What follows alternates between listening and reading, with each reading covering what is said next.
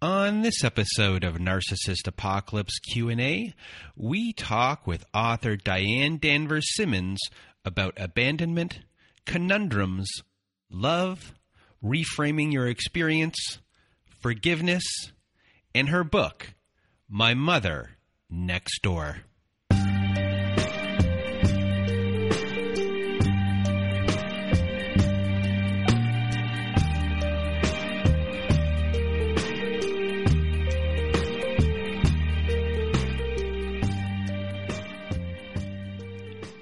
Welcome to Narcissist Apocalypse Q&A, everyone. With me today, I have Diane Danvers Simmons. How are you? I am good, Brandon. It's lovely to meet you. Well, it's lovely to meet you, too. And for those that do not know Diane, Diane is an international senior marketing and advertising professional, author, filmmaker, and motivational speaker.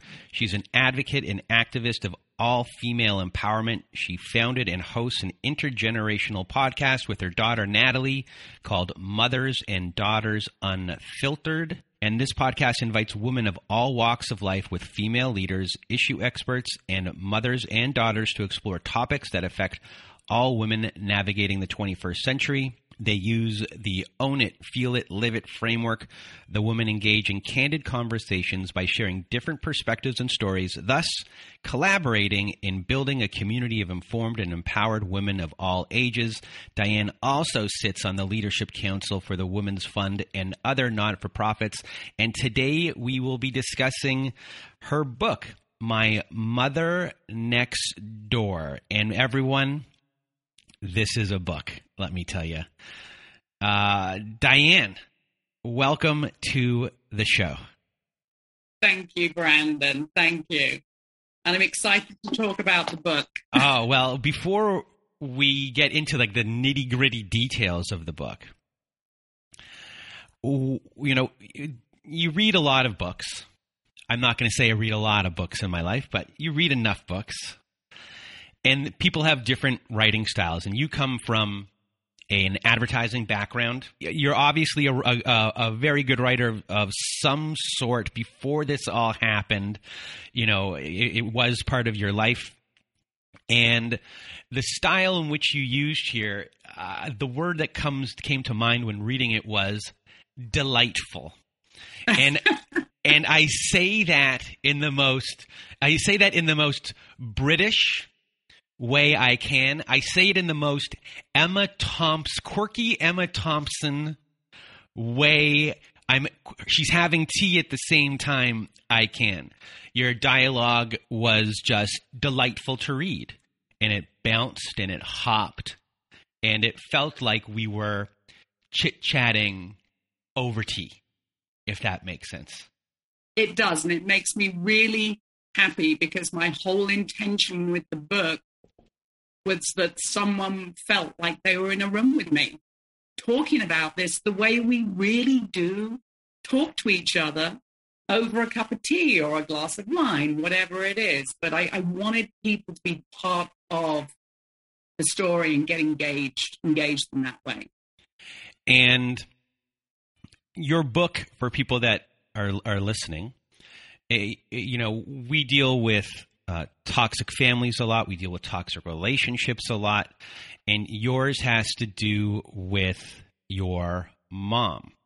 And you're dealing with a narcissistic mother, and you're dealing with her relationship with your dad, and you have siblings that are full siblings, half siblings, and you're the bottom. You're the observer of everything. And, you know, the spoiler alert on this would just be the plot device, which I say plot device, but if this were a movie, one day your mom moves out of your home and into the house next door and has 3 roommates who are young, college, maybe a couple are hunks, but like really definitely a couple of hunts. Yeah. And now it's a lot of it's abandonment, but it's a weird type of abandonment. But this is, part of it is, as you say at the beginning, this isn't your sister's story. This isn't your brother's story. This isn't your mom's story. This is your story and your experience of it. So when reading everything, the one thing that I'm just going to say to people in our community is Diane forgave her mom for everything. And I'm just going to point this out now for everyone so I don't get emails. Forgiving for everyone isn't, it's up to you. It's up to you what to do. We're not telling you that this is the right thing to do for you. Not everyone has to forgive their parent or whatever it is. But for Diane, this is what worked best for you. And I'm going to tell a little bit of a story here. And I know I'm kind of taking over the conversation, but I had this website a while before this existed. This podcast grew from a defunct website. There was a blog on there that this grew from, and all of a sudden this happened.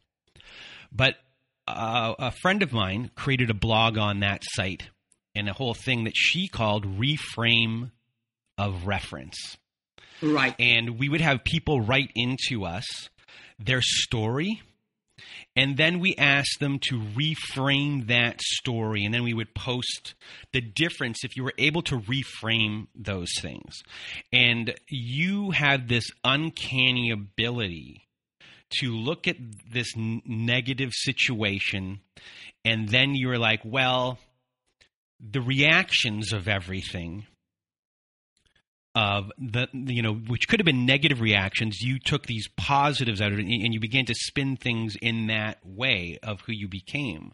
So can you give the audience a little sense of your story and then discuss how you reframed your experience and how you went from a lost teenager to where you are now?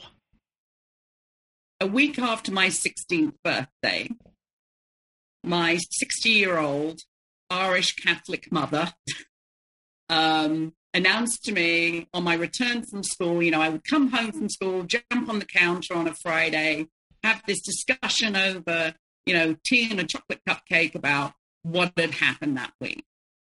So I'm sitting up there for the normal conversation, go to hug her. She kind of is cold, like a, mummy entombed in ice is the way I describe it. But that's normal mum. This larger-than-life character. She was only 4'11", but she was this huge character. And I'm sitting there, and she tells me, I'm leaving tomorrow. I'm like, Mum, come on, no more threats. You're always threatening to leave every week. I don't want to hear it. But she continues, and she says, no, I'm leaving. And I'm done. I've given you 16 years of my life. I'm done. But I don't take a lot of notice at that point. Next day, go off to my Saturday job, come home from my Saturday job, walk into the house, deathly silence. There's no smells, these wafts, these sounds coming from the kitchen. And I run around the house looking for her. Nothing. There's no note. There's no phone number. Nothing. Just her face creams, her toiletries, and her personal items are gone from her wardrobe. So what do? I'm a little shell-shocked, to say the least. But I think it's, one of Mum's dramatic moves again. Because I've grown up with this, remember. And I go to the house next door. And I knock on the house, which I knew she'd bought a number of years before. But I'd really never been in there. And she was renting it to some college students who I really hadn't met, but I'd seen in the distance. Walk in, I knock on the door. She opens the door. And I look at her and go, Mum, what's going on? Have you really gone and done it? And she said, come in. Went in. Went to the front formal living room, which is where all the conversations happened, whether it was in my house number 47 or her house number 49. Sit down, and I said, what's going on? She said, I'm done. I'm done. I've given you and your dad 16 years of my life, and you're big and ugly enough to take care of yourself, the dog, and your dad. Now, I'm a princess, basically. The house had been her domain. So I sit and talk with her, and I'm trying to understand this. And you talk about being the observer. That's how I felt. I was like I was hovering. And even as writing this book, which the one thing I'll say is whether you write a book or just write, it is the most cathartic thing you can ever do from this type of situation. But I'm sitting there with her, and I'm hovering, and I'm kind of watching this scene unfold as I'm sitting there calmly drinking tea, eating chocolate digestives, and she's telling me she's done. But she turns it into why this makes so much sense. And I'm 16, so I'm buying into this, and I'm listening, and I'm thinking, am I the selfish one for not wanting her to go? Yeah, she's right. Dad doesn't, they don't have this loving, affectionate relationship. And we get to this end of the conversation. I'm like, well, what has Dad got to say about this? And she said, nothing. And I said, what do you mean nothing? And she said, I haven't told him. I'm like, Mom, who's going to tell him? And she goes, you are. So that night, when my dad came home from his business, he had a business, I met him in the hallway, and I had to tell my father that my mother had left us, but we would be okay. So when you're 16, you're at high school, you're already dealing with your own hormonal, situation. I've got these half brothers and sisters, two sides of the family, mum's kids, dad's daughter. And I really had no choice other than to cope, to function. And that's, I think, what it comes down to. I had a choice. Do I survive and keep going, or do I let this drown me? And I'd kind of been raised by, war generation parents, because my parents were much older. And, I wasn't crying. I couldn't cry in front of my mom. I couldn't show that emotion. She would just sit there and look at me. But she'd framed it in such a way that it kind of like made sense, even to the point where I'm like, why are you leaving me? I haven't done anything. Why aren't you taking me? And she said, because your father couldn't survive without you, and your father would kill me, and your father would. So she shifted the blame onto my father as to why she couldn't do that. So is this a point in your life where you start thinking how these things are affecting you and things around your future? Like, I'll never be this way, like how my mom is being? At 16, I vowed I would never, ever do that unto my own children. And, as I grew, I didn't even know what the word narcissist was. I didn't even know that word. And so for me, it was, as I grew, and I was growing up in the 70s, and I was growing up in London. We didn't have social media. We didn't talk about it. I mean, even to this day, people from high school have written to me and go, Diane, I never knew that your mum had left. Or, Diane, I knew your mum lived next door. I thought it was kind of strange, but it was like, oh, well, let's move on. I mean, it truly is that. Keep calm and carry on. But I think the blessing, the saving grace is we didn't have social media to, kind of plaster this all over the place. I didn't have to talk about it. So I internalized a lot of it. And I had to kind of constantly hover above it. So how did you reframe these experiences? You know, whatever my mother did, what I realized is she really toughened me up for the world. I was a big softie, and I look at things as to I had to be born to her to be able to survive the things I have in life and to get through. Doesn't mean it didn't impact me. Doesn't mean it didn't hurt.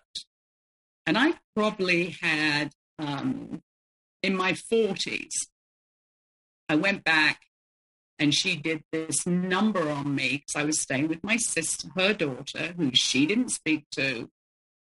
They had a terrible relationship. Because she was angry about that, and to hurt me, she suggested that my father wasn't my father. And I looked at her and I was like, I don't know who you're trying to hurt here or what you're trying to do, but you make yourself look bad, not me, and not Dad. You know, because he was my father and he was the one that was there for me. He was my solid foundation. And I think having that one parent that was incredibly solid foundationally, who, you know, would talk calmly about things to me and try and explain family to me and what was important and knowing that you're that loved by someone, that was the saving grace. You know, that really was the saving grace. And I kind of worked out, and I can't explain this, I worked out at a pretty young age that Mum just couldn't help herself. And I could see what was going on. But when I had my own children, I decided that I was not going to repeat that pattern. And so I mentioned, you know, she did this number on me. I came back to America and I said to my husband, I feel like I am falling apart. It's like, this is the last straw. I've always been strong. I've been the glue for the family. I feel like I'm falling apart. And I went to a therapist for the first time in my life.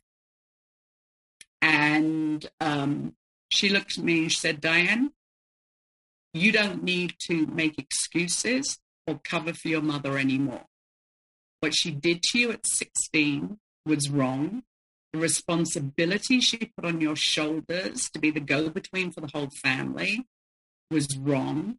You were a child and you don't have to cover for her. And it was those simple words that allowed me to let go of denial, actually, of really just accepting everything that she had done and the way she did that.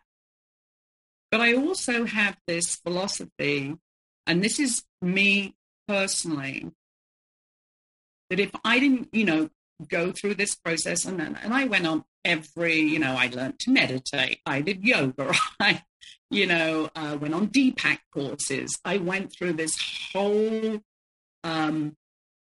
reconnection with myself, which is when I got very involved in female empowerment as well.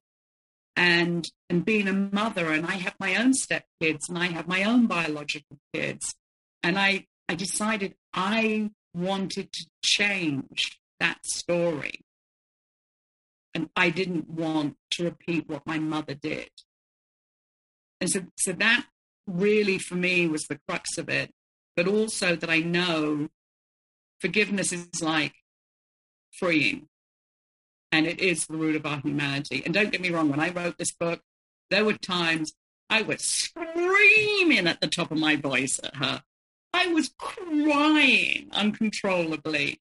I was, laughing at the pure absurdity of human beings and families and how we behave and how we take things so personally, and they are personal. But I think the other thing I realized, and this was really when I went through the first Deepak course I did, is that the way people behave is not about you. It's not about me. It was about my mother's life experience. It was all about her, which is amplified when that person is a narcissist anyway. But it was about her. Every attack, every spiteful word was about her life experiences that she was basically imposing, reflecting upon me. And once I understood that, really, really understood that as an adult with my own kids, that's when I was able to really shift and reframe things. That's when I was able to really think about writing this book. And I only wrote this book because I would tell the story when I was speaking at, empowerment functions. And I always laughed at it. But women would come up to me and say, how did you survive? How come you have positive attitude? And I say, because I choose to, and because I realized this wasn't about me, this was about her behavior.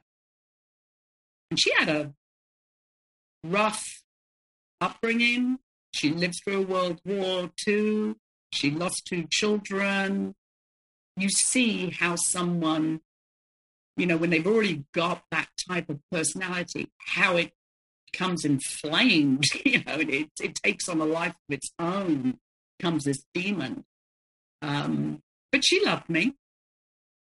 She did love me. She'd kill for me, but then she'd kill me. So, yeah. But, in more of your understanding of who she is and what all of her injuries, emotional injuries are, her behavior becomes, for you, very predictable and yes. Easier to understand when certain things happen, to kind of be like, okay, she's just doing her thing. And I am me. And, and you say something really important there, Brandon, is separating yourself from that person. I've always said, I am not her. That's such an important distinction. Yeah, I have some of her characteristics. Of course I do. She's my mother. I hope it's the good ones that I enjoy. The humor, the, never giving up. Probably the never giving up, because you have to never give up writing a damn book. I can assure you that. But that is a really important distinction. And there's a lot of things I wrote down here while you were talking, so I wouldn't forget them. And I don't know which one to start with, but I just want to go back for 1 second when it comes to your mom and your dad, and you being loved by your dad, and especially at that time when you're younger, you don't know what the deal is with your mom really, as far as does she love you or not. And the way your mom interacted with your dad, it was like 2 people lived in the same house, but they were not there.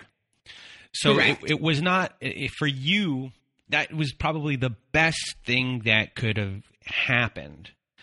And because you're able to establish a relationship with your dad, you're able to have these private times with him. And as far as how your dad is treated by your mom is just really living her life. Because she was a very independent woman who'd raised 2 kids and somehow inherited a number of houses before she met my dad. And then my dad's traditionalist. Yeah, so just the importance of, because sometimes people are in these relationships and the other parent might take on the role of consistently kind of being abused and not being kind of they're not part of a solution of any sort, but they're kind of beaten down themselves in a way where they're not even able to communicate with you, and you might have some resentment towards that parent. Did you have resentment towards your dad in any of these situations, or was your relationship with him like really solid? You know, I was a daddy's girl. And I think about this now. And even in writing this book, I thought about it. I didn't really write a lot about this because this is about mum. But I would be snuggled to my dad every night. I was his princess. My mum was second. But she was okay with that because for all of her foibles, it was more important to her deep down that my dad and I had this bond and that my dad truly loved me and cherished me and was there for me. So as far as my dad and my relationship, it was harder to some degree living with a 77-year-old man. You know, she wasn't the buffer on some things, but I could go next door. And actually, and I write this in the book, what was interesting is that I was seeing this new person, they were both storytellers, but suddenly she was the light of this house and she was the center of attention, which she wanted. She craved, she needed that. So I was seeing this really fun woman. But domestically, it was a pain in the ass because I and to this day, I love to cook. Hate housework. And I talk about that. I even rewrote a Monty Python song about it. It felt like a slave. But I never doubted my dad, but he was strict. So it was kind of tough not having her as the buffer on some things, but easier because I wasn't having to hear these arguments or feel this tension. And when it comes to, I wrote down here the word conundrum. Yes. You talked about the good traits and then the bad traits of what you inherit. And a lot of people in the abuse realm of things, when they even do inherit a good trait, and even, this can be in a relationship that they learned from someone. And we've had stories on here of relationships where, one of the people in the relationship helped the other person get over their addiction issues.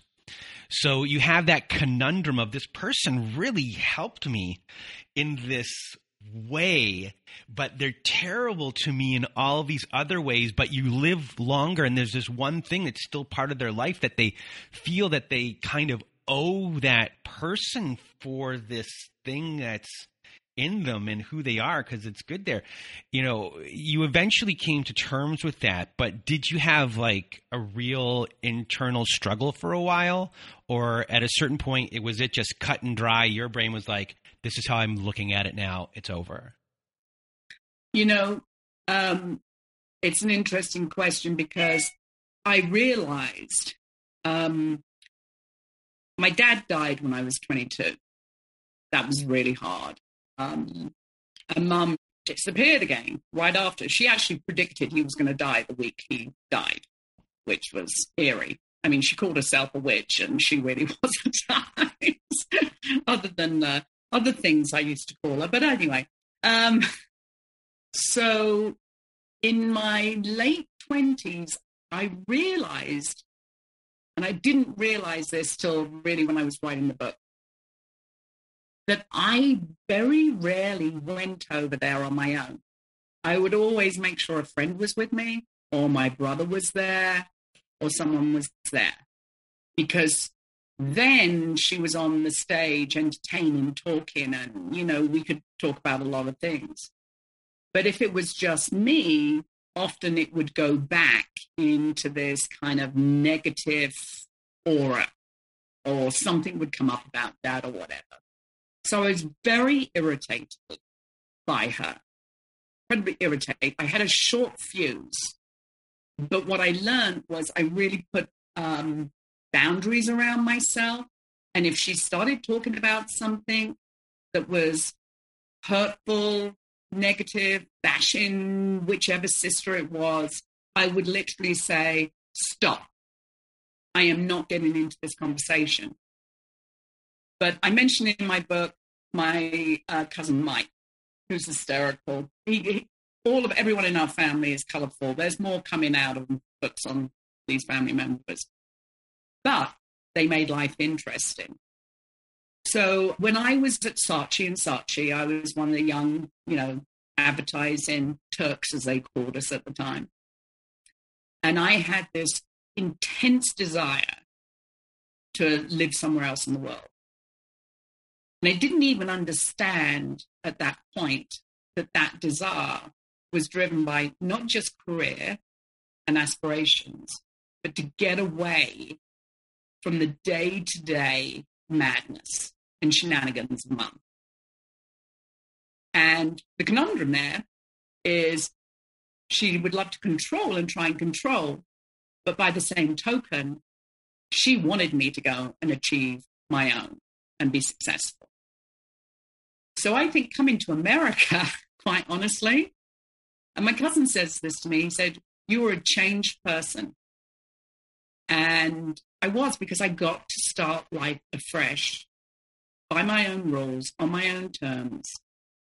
And it was freeing. I only had to deal with things when I went back for a visit.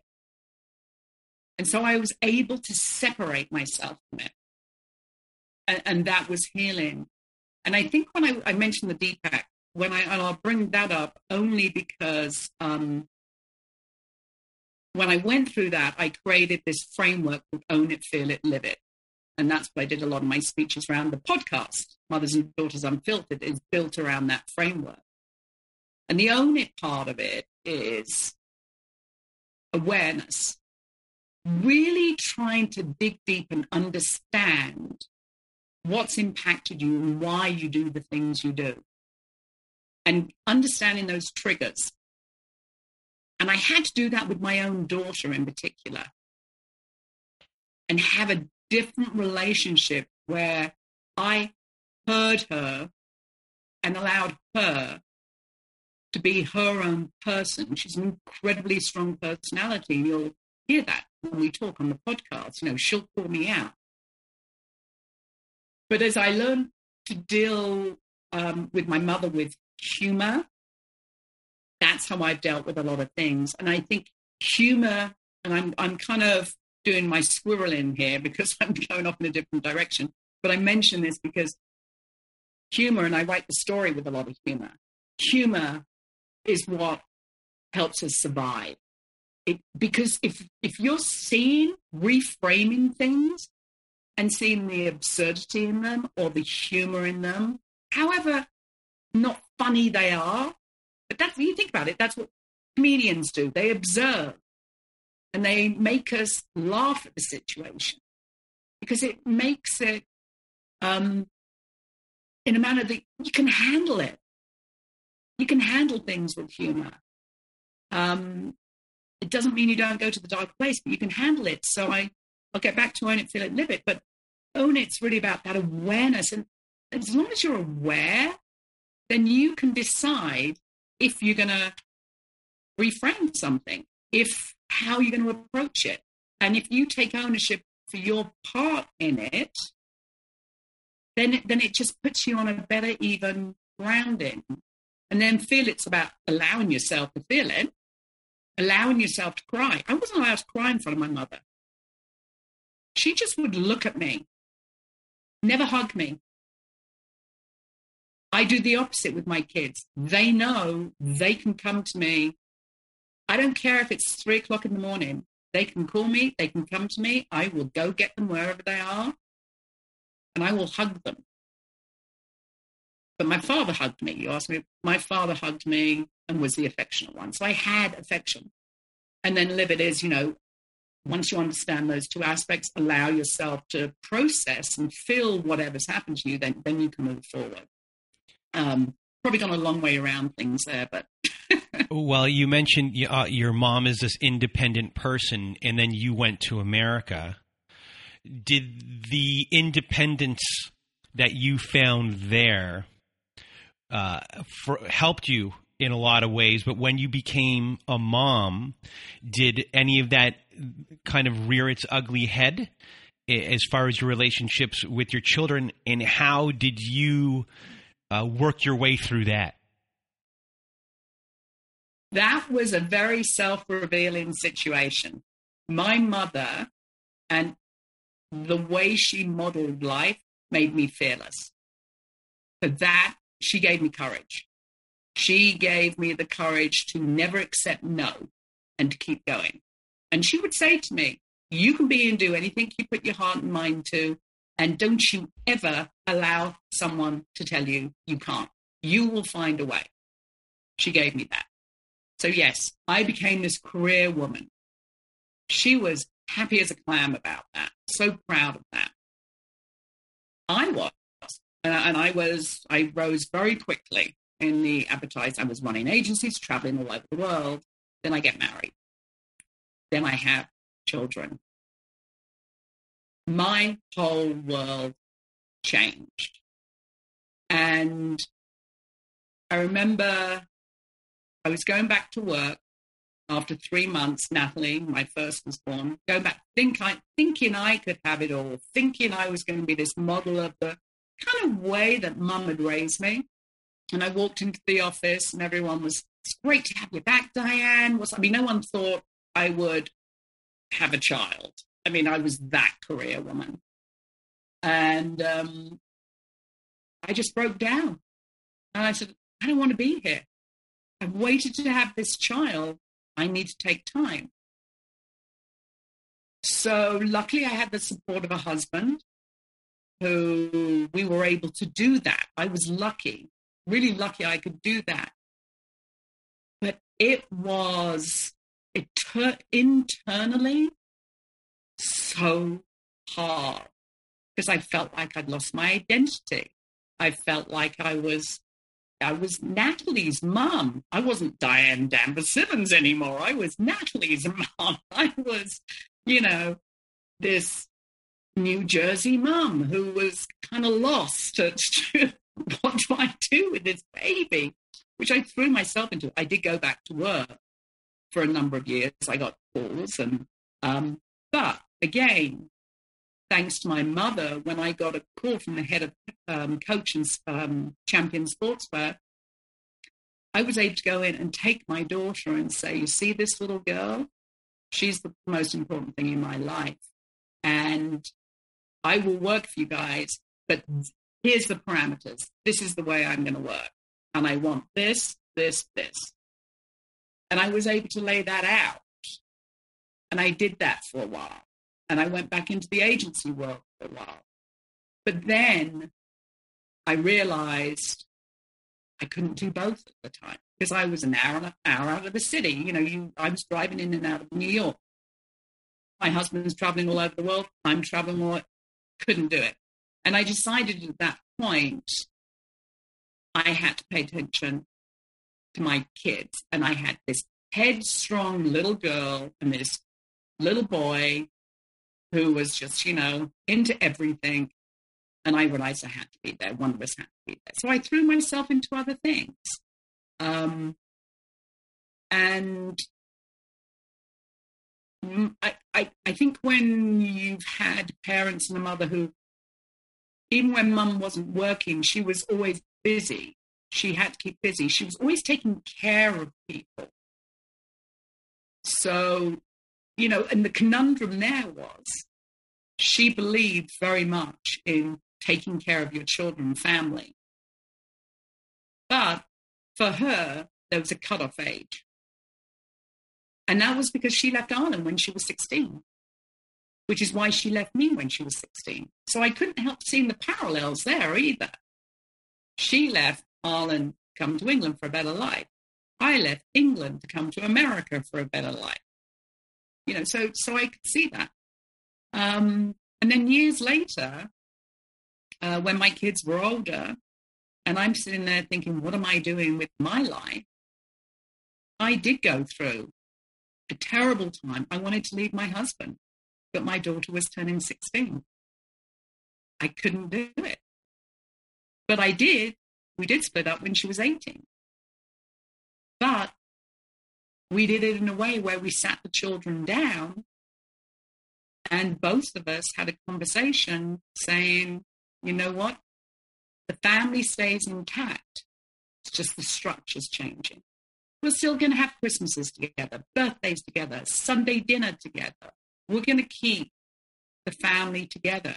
It's just your dad and I, it's not working right now. We need to have space to work this out.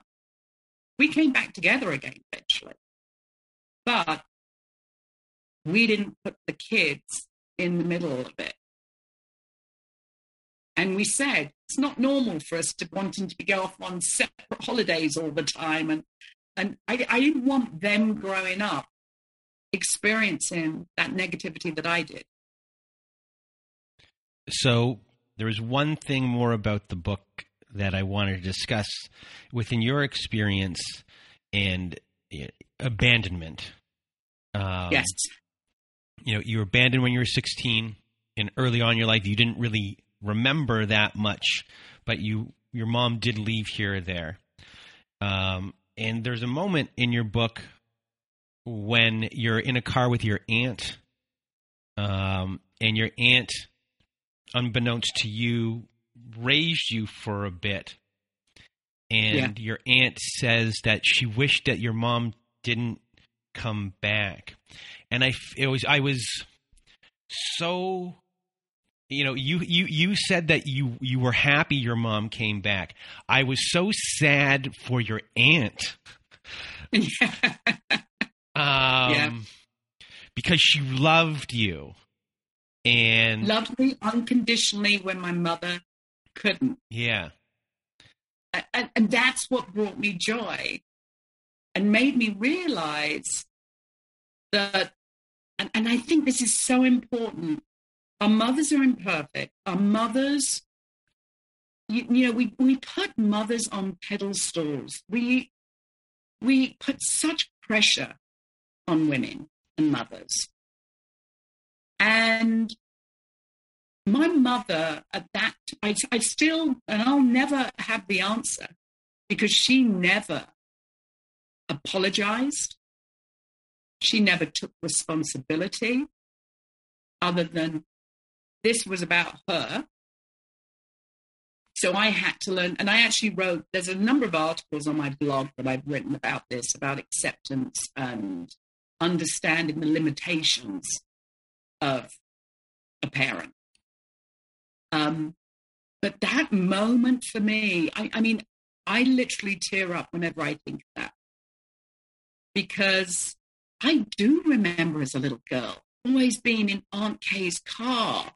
And she was this mother who drove like a maniac and being with my cousin Mike, who's more like a brother to me, which makes sense to me. I can even remember being in Dad's car and him finding different routes to get to my Uncle Alec and Aunt Kay's house when I was little. And I would start screaming that I don't want to go there. I don't want to go there. I never knew why until I had that discussion with my aunt. Because as a little girl, I knew I was being dropped off because I didn't have a mother around. But it was sad for her because she had boys and she really wanted a girl. But when my mother left when I was 16, who were the people that we'd go round to their house for Sunday dinner? Where did we go for Christmas? It was Aunt Kay. She stepped back in. So it was interesting to I just find that out when you're in your, God, what was I, mid-40s, late 40s, that it was your aunt who'd been there for you and loved you so much. And she never told me until I asked her that. That's how much she loved me. You know, you think about, I mean, she said, I never wanted to hurt you, Diane. I didn't know that you knew. That's love. And for everyone listening, you just, as delightful as Diane sounds right now, you must read her book. It's a delight. It's not easy to write a book like this and have humor. And as I said earlier, be delightful. You'll read this and you'll understand the dynamics of possibly your family, your siblings, everyone's role within it, alliances. God, yeah. We didn't even get to alliances, but there's alliances. Today you're in the country. I think after my family. Today you're on my team. Tomorrow you are not. Who's in a fight with who today? There's just so much of this, and then also your mom lives next door with 3 guys. That was the hardest, having it shoved in my face every day. And I never thought of that until a reporter from The Guardian actually was interviewing me. And he said, she transferred her life next door. How did that make you feel? And I said, well, I was so confused by it all. I didn't know how to feel. But there were 3 hot college guys there. So that made it kind of fun. I was 16, remember? But it was, I couldn't run or hide. It was there every day in my face. And it was difficult for you. It must have been very difficult for your dad, because in a lot of these cases, no one wants to run into their ex, and you have to wake up. You don't want to be the daughter in the middle when they do run into each other. Exactly. That was not pretty. It was horrible. I mean, it's as simple as that. And I choose not to dwell, because if I dwelled, I'd drown. I can't dwell in that. So before we leave, tell us a little bit about your podcast with your daughter and where you can get the book. Yeah. So my podcast with my daughter, interestingly, as I saw on your description, you talk about unfiltered. Ours is Mothers and Daughters Unfiltered. And the podcast actually was inspired by the book, because as I wrote the book, I realized that I had changed that pattern. And the story I begin with in the beginning, in the intro about Morocco, which I'm going to write that book next, that really was the turning point of really understanding I really need to continue to work, because you're not just working at it from the day they're born, you're working on it throughout your child's life to make sure you don't repeat that pattern. But the reason that we started the podcast was because of the book, and also because we realized we have these really deep, uncomfortable often conversations. And we were seeing what was going on in the world, cancel culture, how daughters and mothers were at these points where they were just blocking each other. So we thought, if we just start having conversations about things that are impacting us, whether we're 18 or 48, whatever age we are, we can come at it from different life experiences and help each other rather than hindering each other. And so that's kind of why we started that. And also, for when the book was launched as well, so I could begin to share, because as you know, Brandon, there's so many layers to this story. It's not just about mother abandoning me. It's about her and dad getting married when he's 60 and she's 45, and they've got 2 families, or, blended families, so many different layers. So the podcast has really been a way of showing how intergenerationally we need to face, and we need to have some of these conversations honestly, openly. It's just normal people. We're not movie stars. We're not famous. This is what happens in everyday life. So that's kind of conversations. And we've had everything from, women who've been trafficked to the mother of the bride to dating online, so all these different aspects to how mothers and daughters are dealing with coming together in COVID. So lots of different stories there. And that can be found at mothersanddaughtersunfiltered.com. And the book is available on Amazon, Barnes & Noble, Target, wherever you buy your books. It is available in bookstores, online, everywhere. And it is My Mother Next Door. And it is a true story.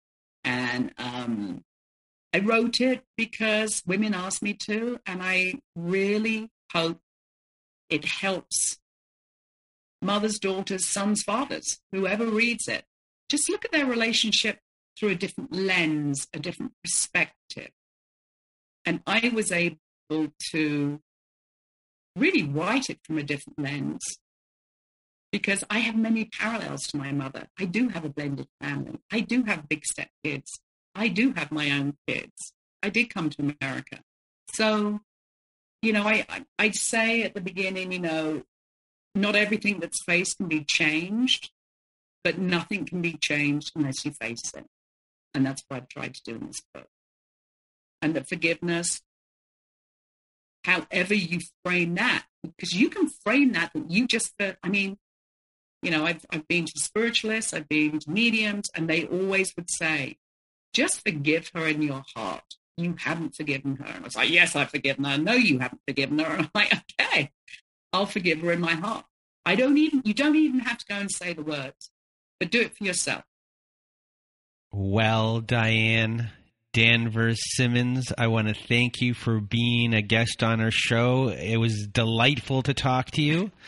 Just as much it was delightful to read your book, I was delightful to talk to you and, giving our audience hope. And, I think you are someone who has not just done the work, you've taken the work very seriously and made it your life. And it's something that you work on every day. And I remember when I took the Hoffman process, I was younger when I took it, but we had a lot of parents there. It was for pattern breaking, and their parents were treating their children the same way that their parents treated them. And they swore to themselves that they would never do that, but they couldn't stop themselves, and they were there to learn.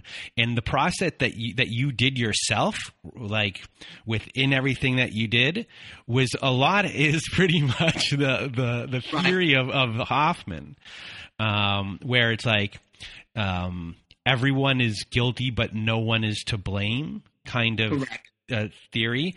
And you learn about your parents' history. You understand why the way they are, and then you try to you make yourself aware. You try to separate yourself from it, and then you try to heal and be like, okay, I'm going to forgive this aspect of everything that happened, and now going forward, I have these good traits and I have these bad traits, and I'm going to choose these good traits that I like. I'm going to get angry at those bad traits, but I'm aware that I now have good traits and bad traits that I inherited from these people.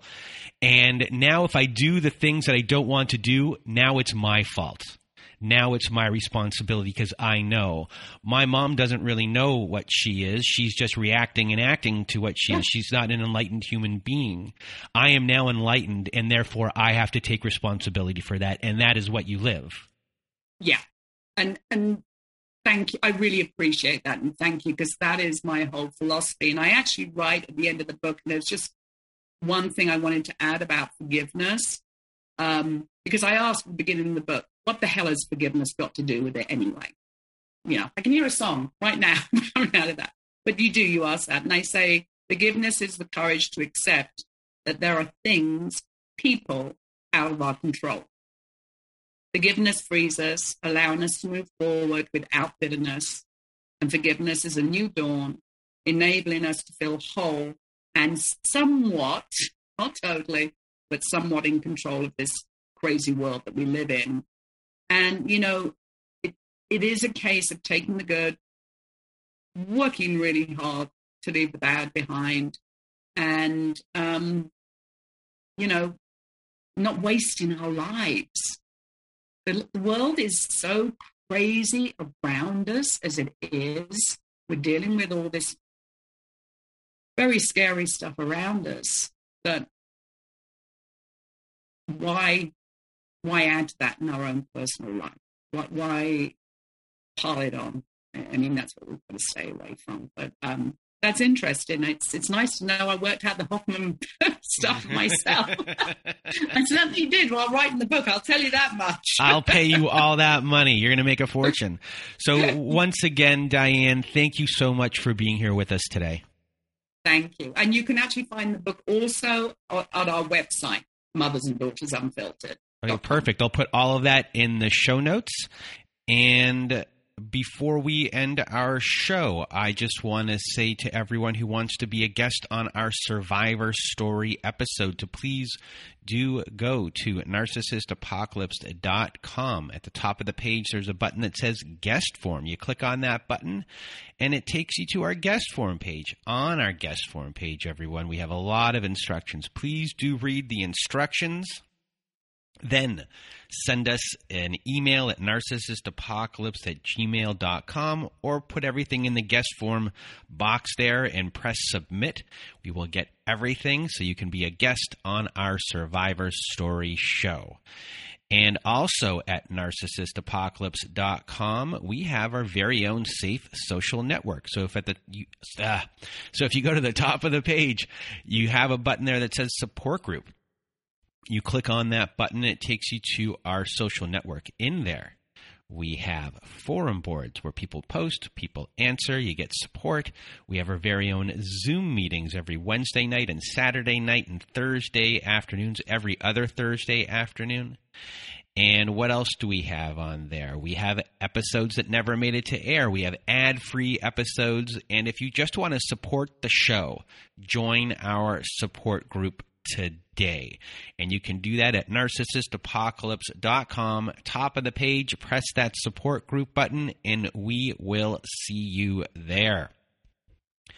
And if you need even more support, please do go to our friends at domesticshelters.org. A big shout out to Ashley from domesticshelters.org. Great person.